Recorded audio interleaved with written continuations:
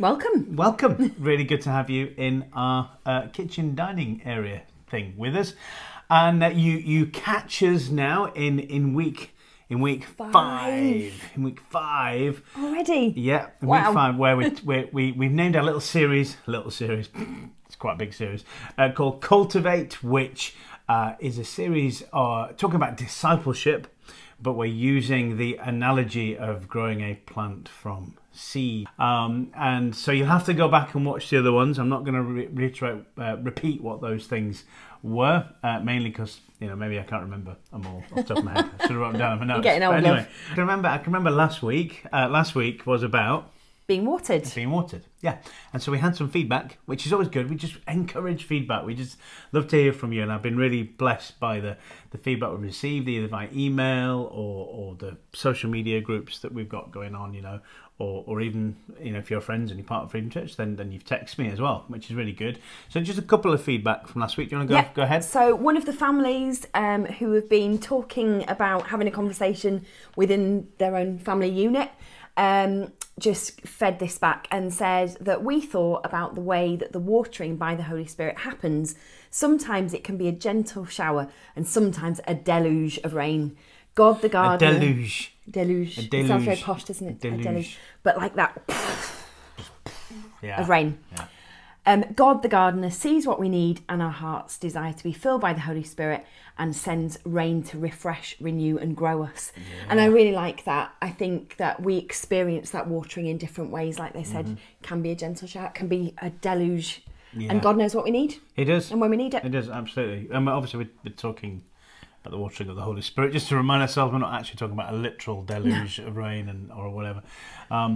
Okay, and then the other feedback we had was somebody who said, I realised, and we didn't touch upon this at all last week. Yeah, and this is a really good point. It wasn't because it was controversial or anything like that. It's just that we try and keep ourselves to about 20 minutes. And, it's quite limiting, it's isn't quite it? limiting, but we think it's good to keep it concise, and we can't cover everything. But maybe this one we should have done a little bit, because it's quite important. But that's why we have feedback. And joining in the conversation is so important. Wonderful. So what we're talking about is speaking in tongues. If that's something alien to you, you don't understand what we mean, I'm going to point, let me just point to the internet and just have a search, put charismatic kind of use of tongues and things like that, and see and what have you. Anyway, this guy says about speaking in tongues, is to remind me to remain watered and filled up. So they speak in tongues to remind them to remain watered and filled up, or to get filled up when I'm flat and empty, which can be often. We leak, don't we? We do. When I first began speaking in tongues, my Christian life felt as if it got turbocharged. I know exactly what you mean. It's a powerful gift. Must use it more purposefully. The other thought, do you know, I want to pause, because I've mentioned this before in kind of sermons when we used to meet, physically. But I remember I had a real struggle with tongues. The gift of tongues, as it were. It just sounded really weird and odd and peculiar, and something that if you're not if you're not been in the Christian world, you don't really kind of understand it or get it. So that's why I'm saying it's going to take a lot more than just this morning to talk about this, or this next few minutes. But I remember when I eventually got over that, and I just let my mouth and my heart kind of speak out in that heavenly tongue. I think, like this person said here, it really did feel like lots of light bulbs just popping on in my head, and all of a sudden I began to understand verses in a way that I hadn't understood them before, because I'd started that heavenly communication with Father God through speaking in tongues. Anyway, the other thought that this gentleman had reflects on our ongoing topic of discipleship. Obviously, that's what we're talking about week in, week out now. And it's a beautiful verse in Deuteronomy 6, verse 7. Why don't you go ahead and read it? It is beautiful. It says, it's talking about God's commandments, and it's saying to God's people, repeat them, God's commandments, again and again to your children. Talk about them when you're at home and when you're on the road, when you're going to bed and when you're getting up. So basically, they're integrated in all of life. And it's a very natural setting to talk about the things of God together. Yeah. And it's great. And he said it's a bit like joining in this feedback. Yeah. Actually, and more so because we can't meet together physically. Although we can and I might talk about this a little bit more as well. You know, we have our hangouts, our Freedom Church hangouts after every service on a Sunday. It's a great opportunity to meet and to gather and to talk, even though it's virtual. So there are situations and places where we can do that. Okay, so let's now go on to this thing. So number 5. Yeah. So from the helpful website that I found that gives me all these things about how to keep seeds and plants healthy. Number 5 was keep them warm. Keep them warm. Seeds need warmth to germinate. Without warmth, they'd grow slowly or even not at all.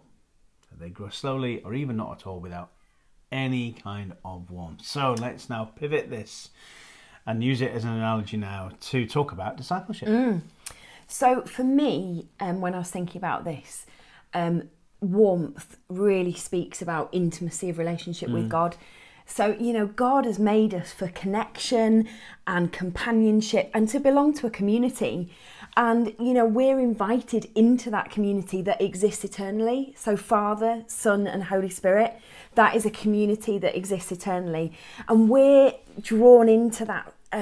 You know, God draws us by his love, draws us into that kind of circle of community. And it's life-giving to us. And it's where we find our true identity and our place of belonging, truly belonging eternally.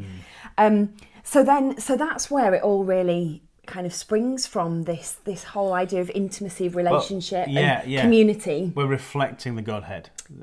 The Godhead is 3 persons in one. It is the perfect community, and we are invited to be, like you said, we're invited to be a part of that through the love of God, and that's just the basis, isn't it, of everything. Do we have that community? Are we part of that community? And if we're a Christian, we give our lives to Christ. Yeah, we absolutely are. That's the fundamental, isn't it? That's where everything else flows from.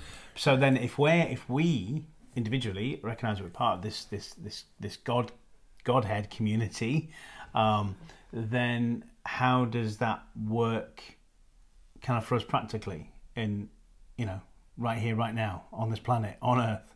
What does that do? Well, it looks like the family of God, doesn't it? It does, yeah. So we realise that, you know, we're part of an extended family, the family of God, His church, His people, His bride. Yeah. And so that's kind of what we want to focus on a little bit more today. Is how do we work out community?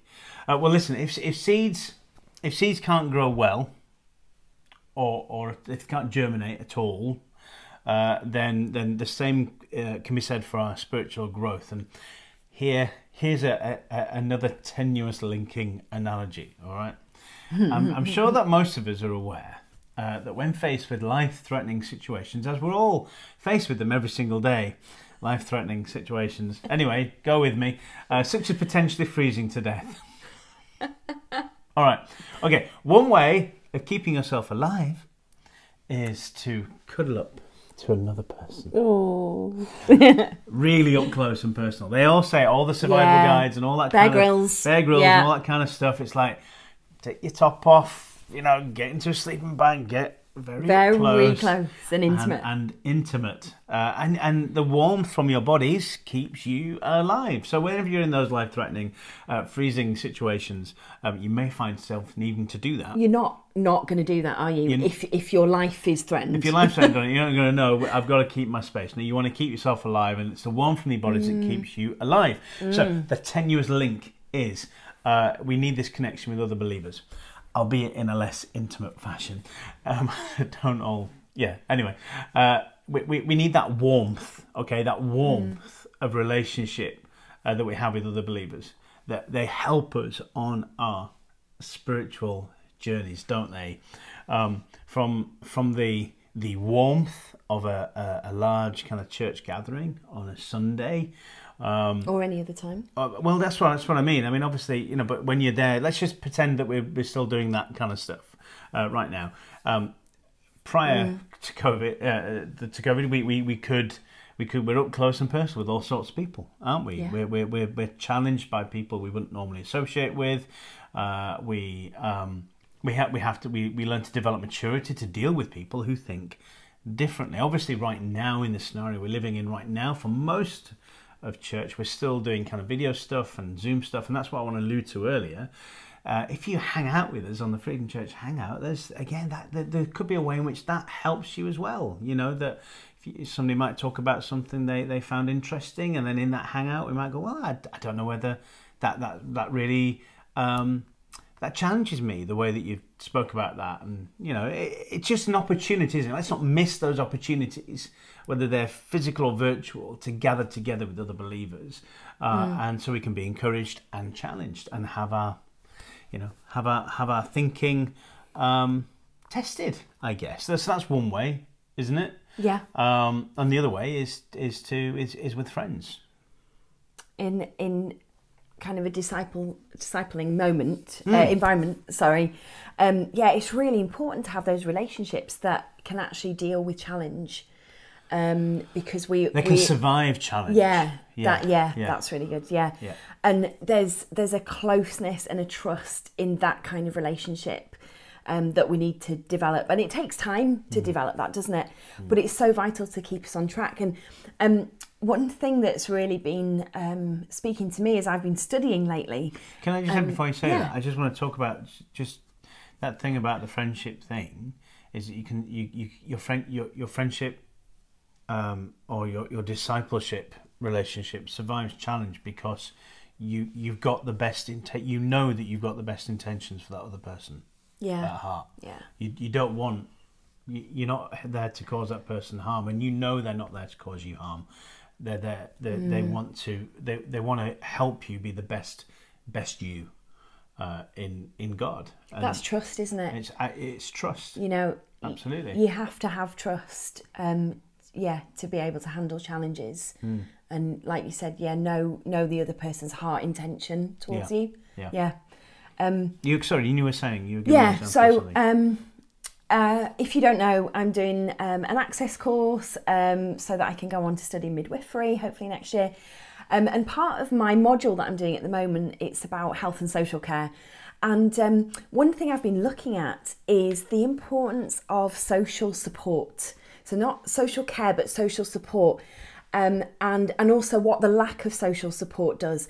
And social support's like referring to family, friends and community, basically, and the support that you get in those kind of very natural interactions.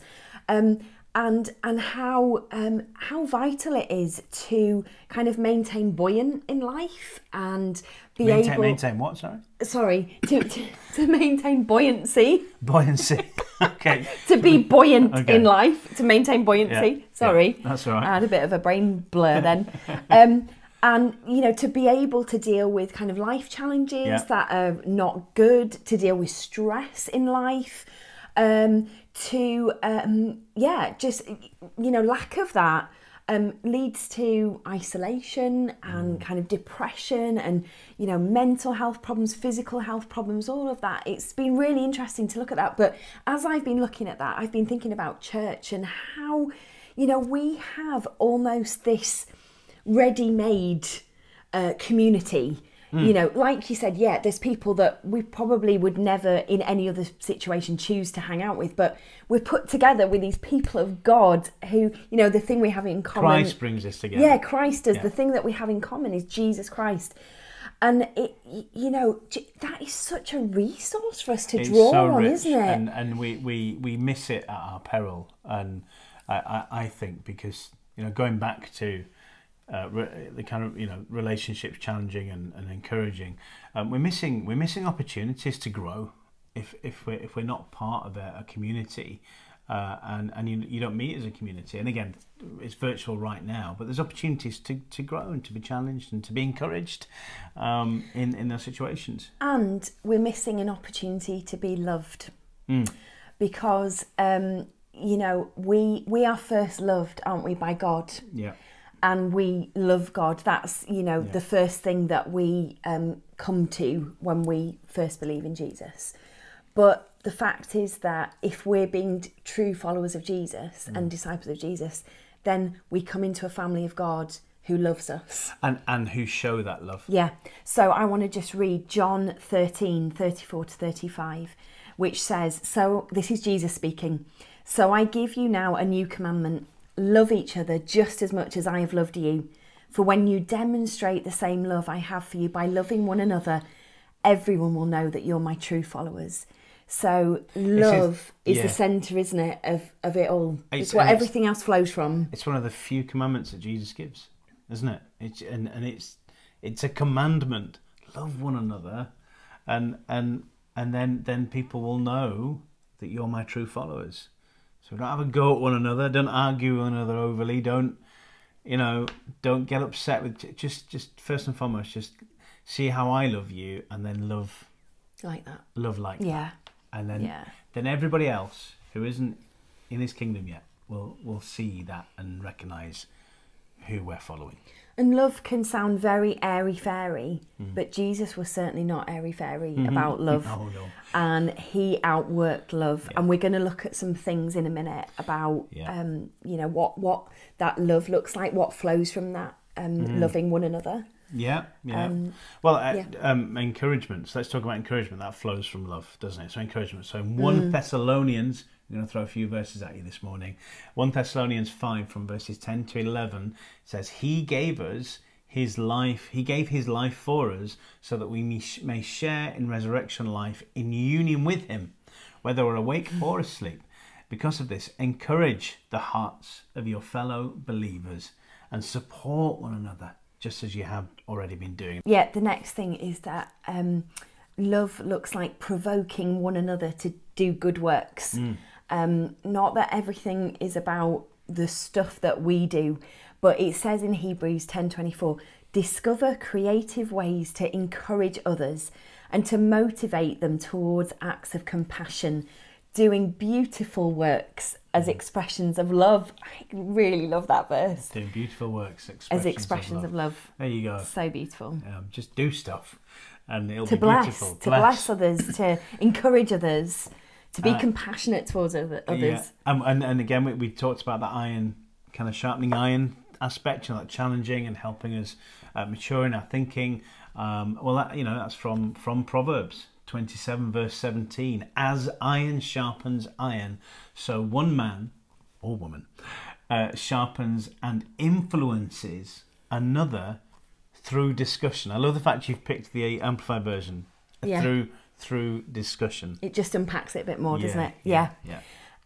Another way that we can demonstrate love is by meeting practical and financial needs, just like the early church did in Acts. It says in Acts 4:34-35, there were no needy people among them, because those who owned land or houses would sell them and bring the money to the apostles to give to those in need. So that's another way, isn't it? Just being so practical, knowing what the need is, meeting that need. And I'm just provoked to say thank you, Freedom Church, for as long as I've been a part of this community, which is a long time now. It's 20 years nearly. Yeah. Wow. And I know a lot of you have been part of Freedom Church or City Church leaders a lot longer than that. I have only seen nothing but generosity from pretty much everyone.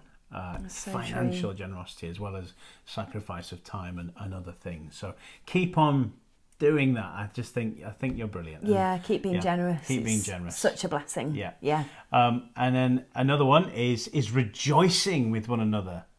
So rejoicing with one another when things are going well, and grieving with each other when they aren't. And obviously it's harder to be around grieving people. It's harder to be around other people when you're yourself grieving. Whatever that grief might be, it's not necessarily the death of someone close. It could be a loss of some other description. It could be somebody stolen your car. You can grieve that loss, and sometimes it's difficult to know what to say and to be there. So we celebrate and rejoice when things are going well, but it is important that we also grieve with each other when they're not going so well. And Romans 12 verse 15 just says that. Celebrate with those who celebrate and weep with those who grieve. In other words, put yourself in their place and just be there for them. Just be there for them. Yeah. I love this next one and the way this verse is written. It's about bringing each other to restoration when we fall or we fail. You know, I think the church is can be seen as a place where people are like told off for doing certain things, and oh, you didn't measure up to this standard, or you know, you failed, and you know, you need to do this now. But I love that it's about bringing each other to restoration and to wholeness. Yeah, and that's the aim, isn't it? Yeah, and it says in Galatians 6:1-3, my beloved friends, if you see a believer who is overtaken with a fault, may the one who overflows with the Spirit seek to restore him, which we talked about last week. Yeah.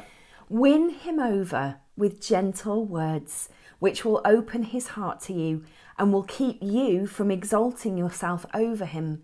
Love empowers us to fulfill the law of the Anointed One, that's Jesus, as we carry each other's troubles. If you think you are too important to stoop down to help one another, you are living in deception. But yeah, that packs a punch, doesn't it, at the end? It really does. But you know, I just love that sense of, it's not about, you know, we talk about accountability, don't we? And I love the way of looking at accountability is not just hammering someone down. You did this, you're not living right, blah, you know, whatever it is. But it's, no, are you living according to the call of God on your life, what he's spoken to you, according to his promise for your life? And it's like raising people up to live godly, full, whole lives instead of tearing people down and battering them down.